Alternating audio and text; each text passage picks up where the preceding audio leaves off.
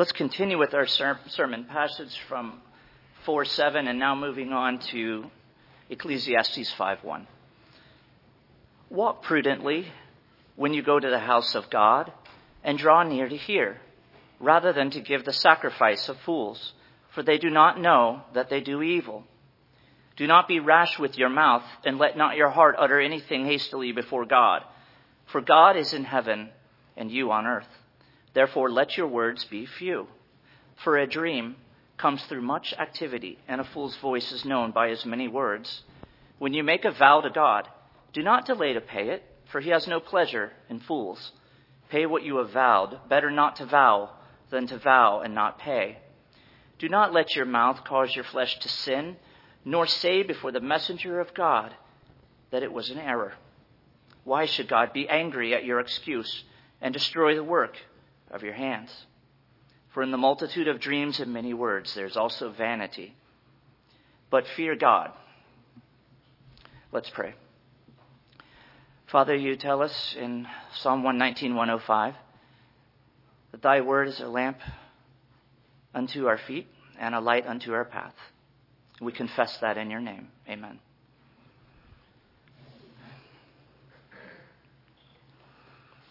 And the Lord God said, it is not good that man should be alone. Ecclesiastes mirrors Genesis, as if Solomon wrote from its very pages. Even with creation teeming with life, God said, it is not good that man should be alone. From our perspective, perhaps it's easy to see. How close can you really get with an animal, as affectionate as some may be? You cannot reason with an animal or be reasoned with by it. But not so obvious. Have we considered that Adam always had his maker? Adam, the sinless man, communed with God in the Garden of Eden. And still God said it is not good that man should be alone. And so God made Eve, Adam's helper, companion, and wife. For reasons found deep in the wisdom of God, God knew that a good creation must include a relationship between his people and himself in worship, but also among those people personally in community. Last time in chapter 1 of Ecclesiastes, I suggested the wise Solomon is on a journey, and it is best to engage with him in it for all 12 chapters. So tonight we turn with Solomon to community with our fellow man and communion with God and worship. As we have seen mostly in Sunday school, where we'll continue, Solomon finally brought God into view all the way in chapter 2, verse 24, after scarcely a mention through the first 2 chapters, that saw the wisest of wise men and the most well-situated for the work try and try again to straighten the kinks out of a fallen creation while shoveling in the massive gaps at his feet. Never straightened and never full. The story of the fall. Solomon despaired of hope. Then in 224, Solomon wrote his first so-called Carpe Diem verses, which, children, is Latin for seize the day, or go make the best of it, doing the very best you can without delay. Solomon realized instead of trying to create his own Garden of Eden and failing, he must be content in thankfulness for God's gifts as God sees fit to give them. Solomon and the reader learn that to enjoy his gifts is God's commandment. And remember those endless cycles in nature and human life from chapter 1? The sun also rises and sets and rises. The sea's never full, but the river's never empty. The eye and the ear never full, and speech inadequate to express Solomon's frustration at all the vanity and mystery. But then Solomon, having seized the day in the name of his creator and provider, launches into chapter 3. Now understanding that the very same seasons and times, birth and death, and everything in between are ordained by God in beautiful ways, 3:11. For purposes under heaven known only to him. And now it seems enough for Solomon to know his creator and received from his Father's good hand. Yet Solomon knows in chapter 3 that God has put eternity in all of our hearts. So there is that natural yearning to understand his plan, God's plan, from beginning to end.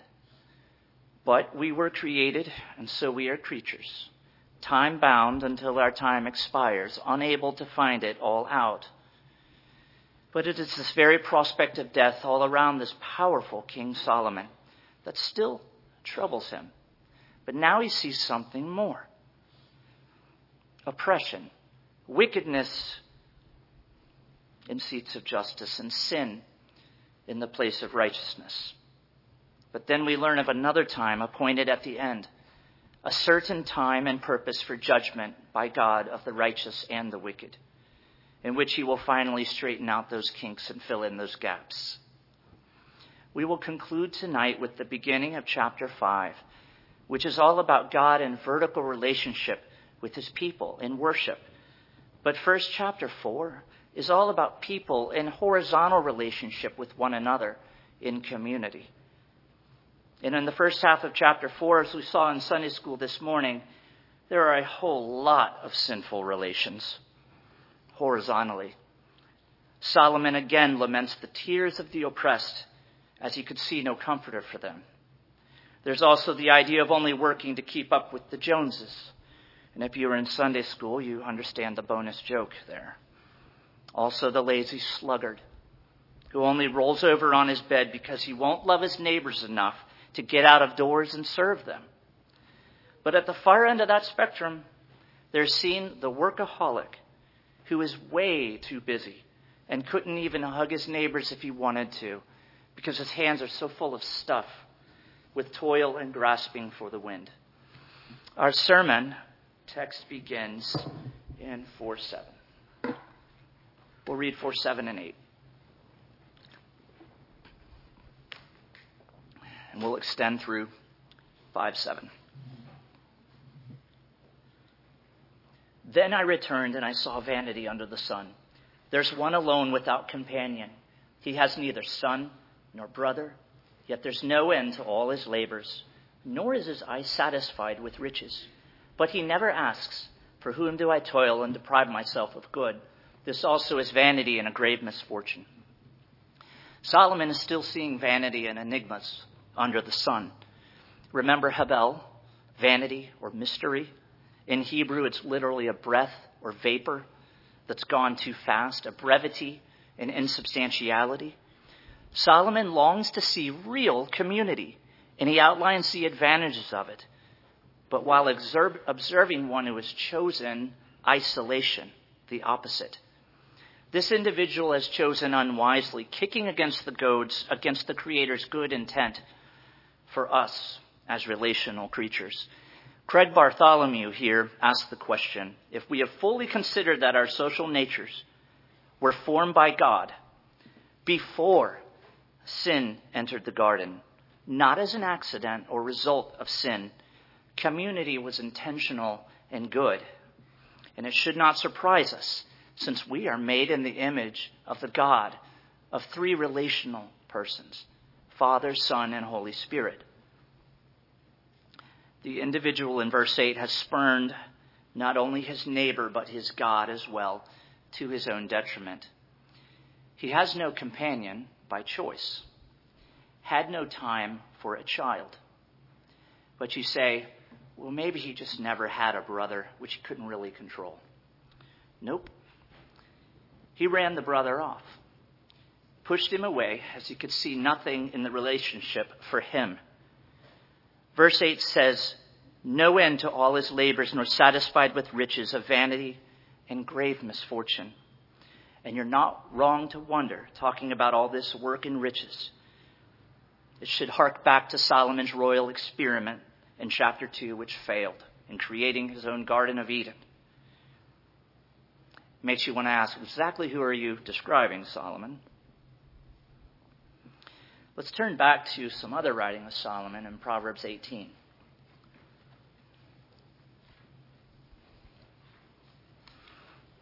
Verses that could have helped this isolated man. Proverbs 18, verse 1. A man who isolates himself seeks his own desire.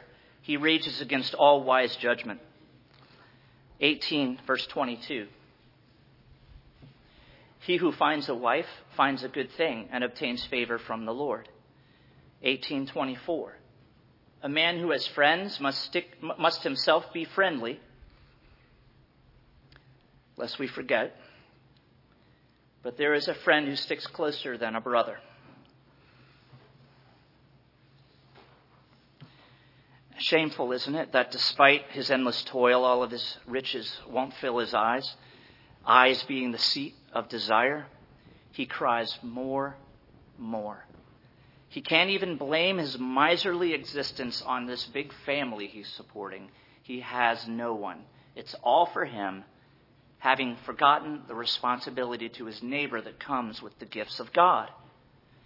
Verse 8 also says, he never asks, for whom do I toil and deprive myself of good? This also is vanity and a grave misfortune. Michael Eaton comments, it's not that the lone miser never asks that question, for whom do I toil and deprive myself of good, but that he knows he'll never find the answer in his chosen life of isolation. He can only act as if there's someone to live and labor for. And a more lengthy quote from David Gibson that's just wonderful.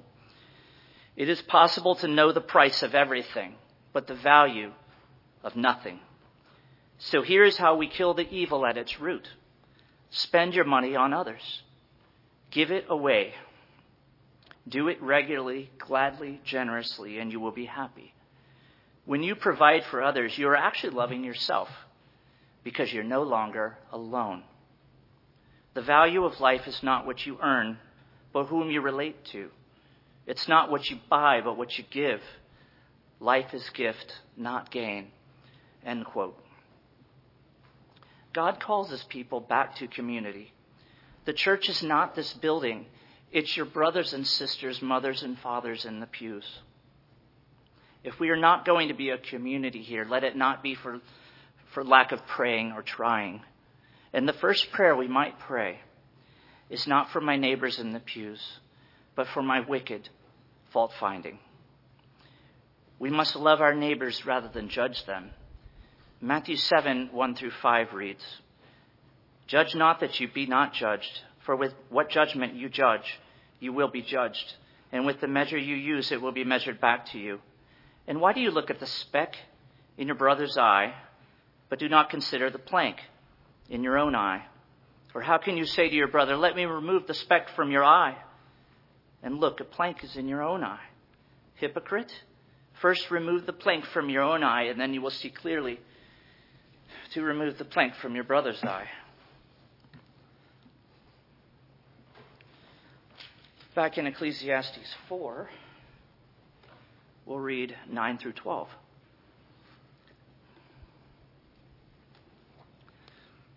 God commands his community to rise, and with the help of the Holy Spirit, community will arise.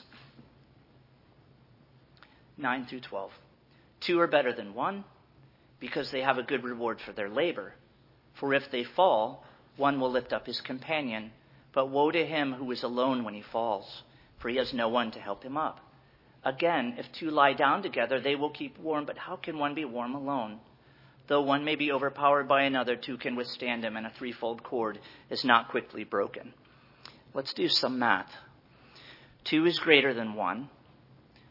1 is the null set of no value for companionship. 1 is less than 2 is less than 3. Why is 2 greater than 1? Verse 9, because the two have good reward for their labor, as seen in the later verses. Particularly verse 11. Imagine 2 people stranded on the side of a freezing mountain in the snow, huddling together for warmth. Because warmth is life, isn't it? After all, a live coal left alone loses its vital heat. Why is 1 the null set of no value for companionship? Verse 10, we will fall a lot, and there we will remain unable to advance.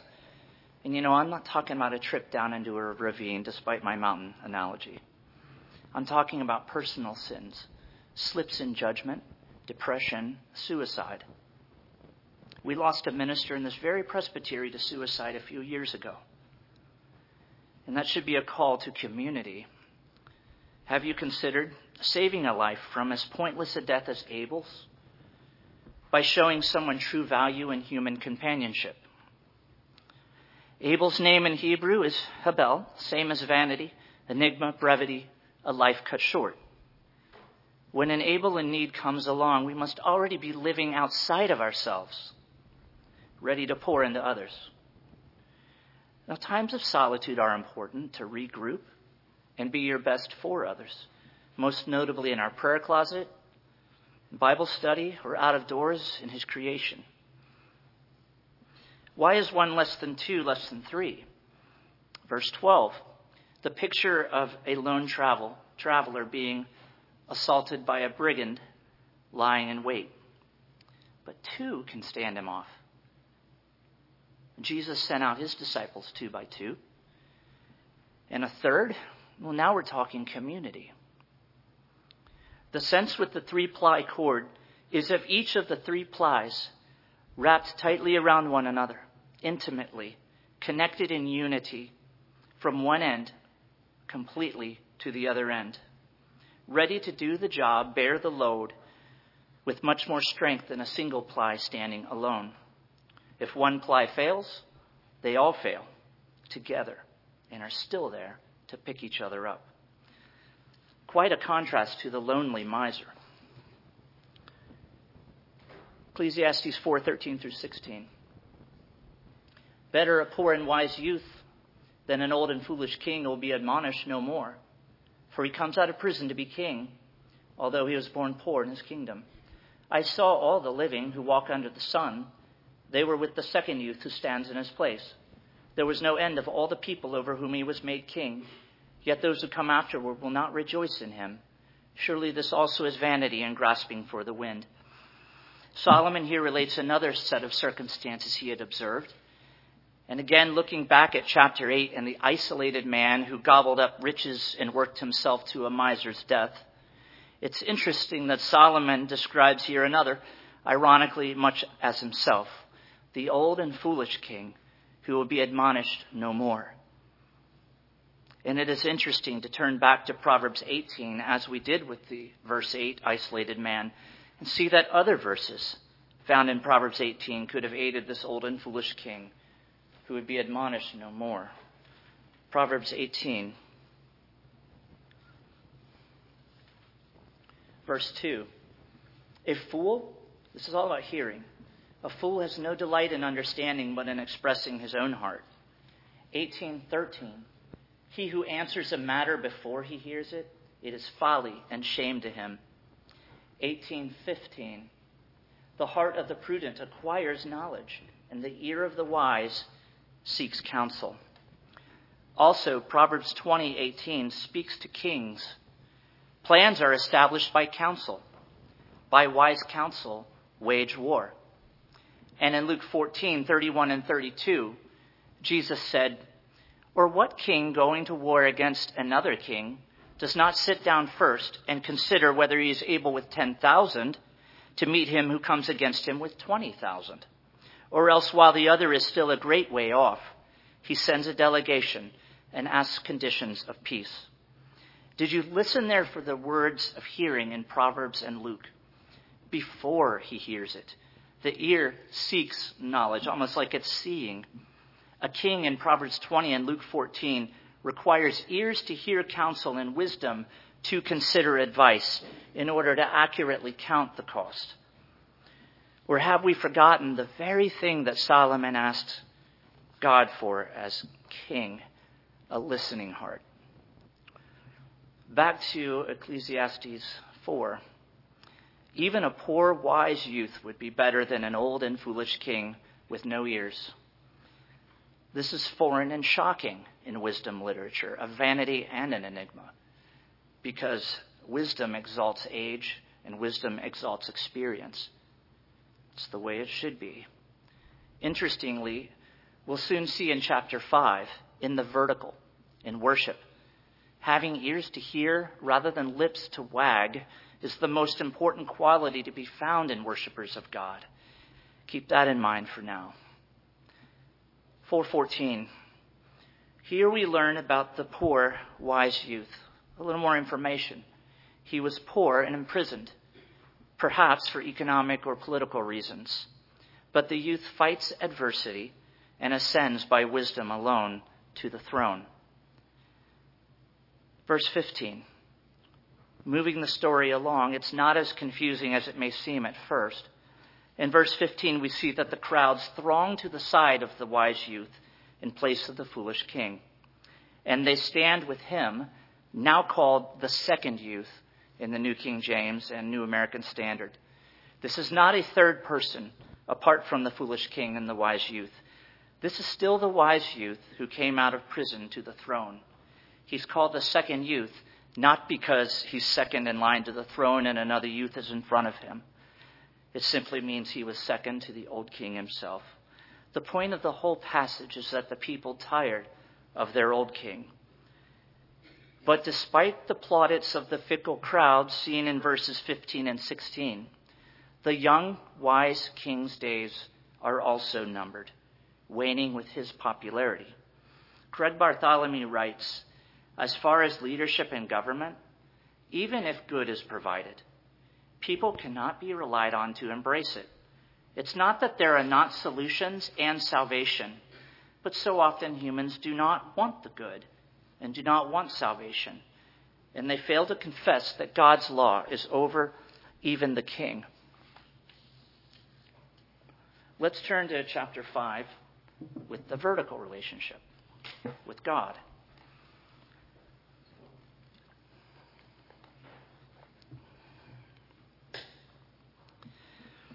After introducing God as the loving gift giver in chapter 2, as the sovereign of the universe in appointing times and seasons in chapter 3, and as the judge who will settle all accounts, Solomon now asks, may God even be approached? In doing so, Solomon brings forward his first imperatives or commands, laying down what God requires, and it is not a casual approach. Walk prudently when you go to the house of God, and draw near to hear rather than to give the sacrifice of fools, for they do not know that they do evil. Do not be rash with your mouth, and let not your heart utter anything hastily before God. For God is in heaven, and you on earth. Therefore let your words be few. We must approach the house of God wisely. This means with preparation of the heart and proper reverence, and so much as in ourselves to put away evil. God spoke through Isaiah, I cannot endure iniquity and the sacred meeting. God beckons us, sinners, come close, draw near, but to listen, not to speak, to hear, not to be heard, not as with the Pharisees heaping up empty words. You'll remember the times appointed by God in chapter 3:7. A time to tear and a time to sow, a time to keep silence and a time to speak. Solomon's Hebel, a vanity, an enigma, a vapor. Listen to his father David in Psalm 62, 5-9. Listen for Hebel here, and you'll understand how men on earth must approach God in heaven, as in 5:2. In godly fear. My soul, wait silently for God alone, for my expectation is from him. That's why we don't come talking. He only is my salvation, my rock and my salvation. He is my defense. I shall not be moved. In God is my salvation and my glory. The rock of my strength and my refuge is in God. Trust in him at all times, you people. Pour out your heart before him. That's prayer. But you see, David first confesses God is his all in all. Only then does he deign to pray, to speak. But listen for Hebel. as David now makes himself smaller and smaller. God is a refuge for us, Selah. Surely men of low degree are a vapor. Men of high degree, Solomon, are a lie. If they are weighed on the scales, they are altogether lighter than vapor. Lighter than Hebel. That's even more insignificant than the vapor we've seen in Ecclesiastes. And look where David's son Solomon is in Ecclesiastes 5. He's in the temple. The man of high degree, Solomon, the wise king, who surpassed all the kings of the earth in riches and wisdom, knew that the fear of God meant considering himself less than a vapor.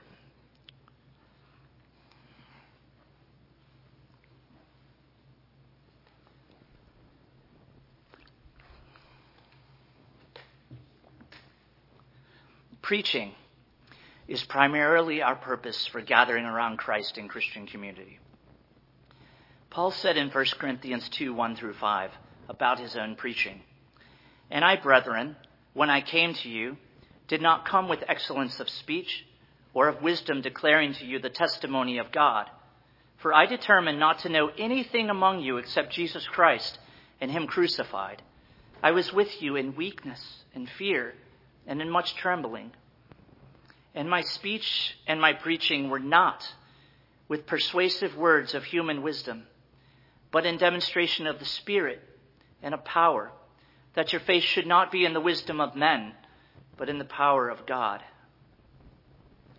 A wise person once told me, "When I find it difficult to follow a sermon, I know that I must adjust the tone of my listening."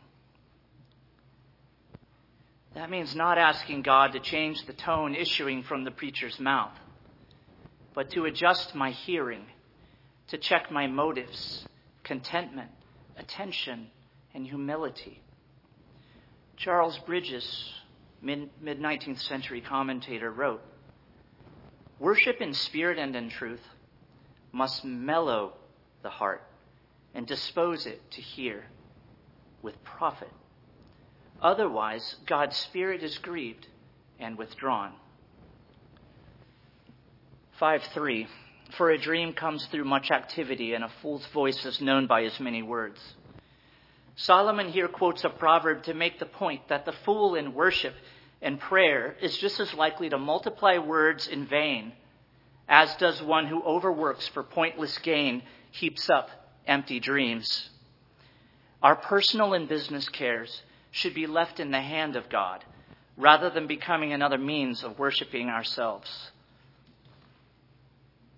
4-6, "When you make a vow to God, do not delay to pay it, for he has no pleasure in fools. Pay what you have vowed. Better not to vow than to vow and not pay. Do not let your mouth cause your flesh to sin, nor say before the messenger of God that it was an error. Why should God be angry at your excuse and destroy the work of your hands?"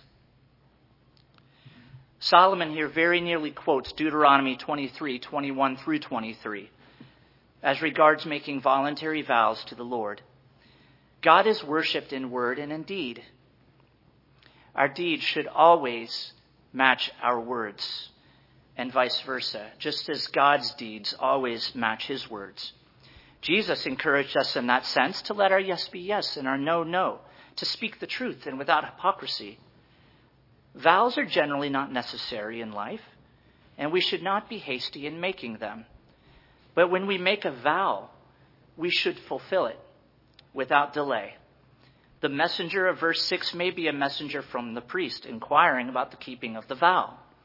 The point being, do not grieve the Lord's messenger any more than you would grieve the Lord in making a hasty vow or being tardy in fulfilling it.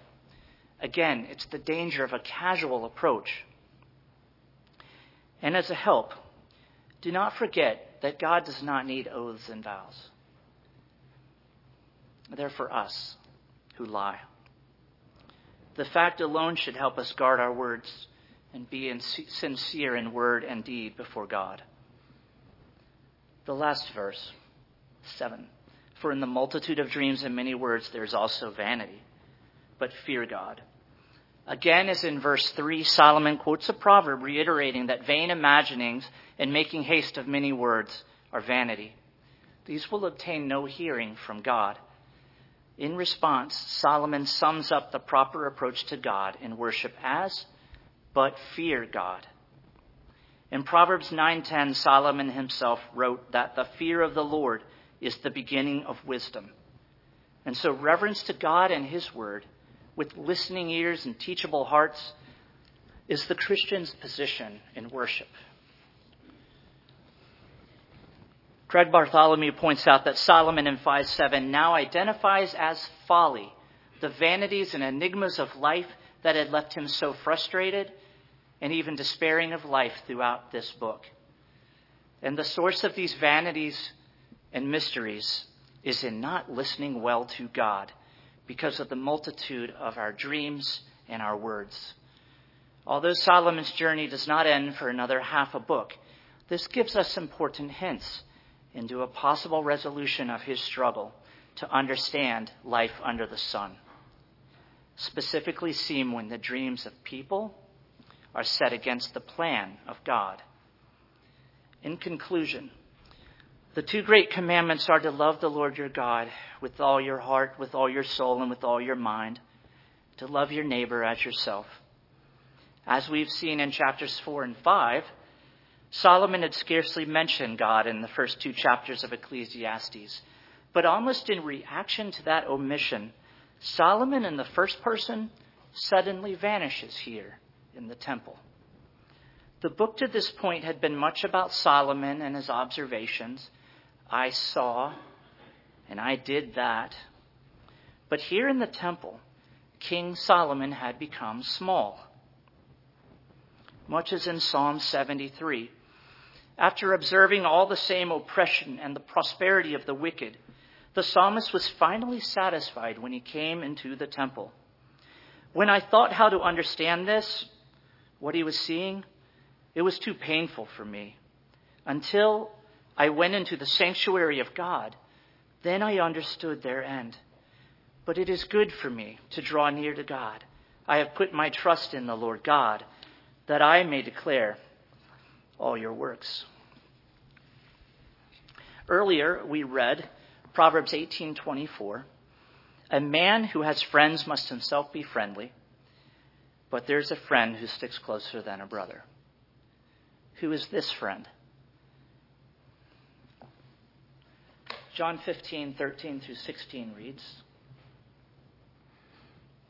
We're doing real good on time. John 15:9 through 17 reads, As the Father loved me, I also have loved you. Abide in my love. If you keep my commandments, you will abide in my love, just as I have kept my Father's commandments and abide in his love. These things I have spoken to you, that my joy may remain in you, and that your joy may be full. This is my commandment, that you love one another as I have loved you. Greater love has no one than this, than to lay down one's life for his friends. You are my friends, if you do whatever I command you. No longer do I call you servants, for a servant does not know what his master is doing. But I have called you friends, for all things that I heard from my Father I have made known to you. You did not choose me, but I chose you and appointed you that you should go and bear fruit, and that your fruit should remain, that whatever you ask the Father in my name, he may give you. These things I command you, that you love one another. The lone, isolated miser rejected his brother, just as we all had. But Jesus ran after us when we turned our backs on him, just as the lonely miser. He placed a guiding hand on our shoulder and he said one word, friend.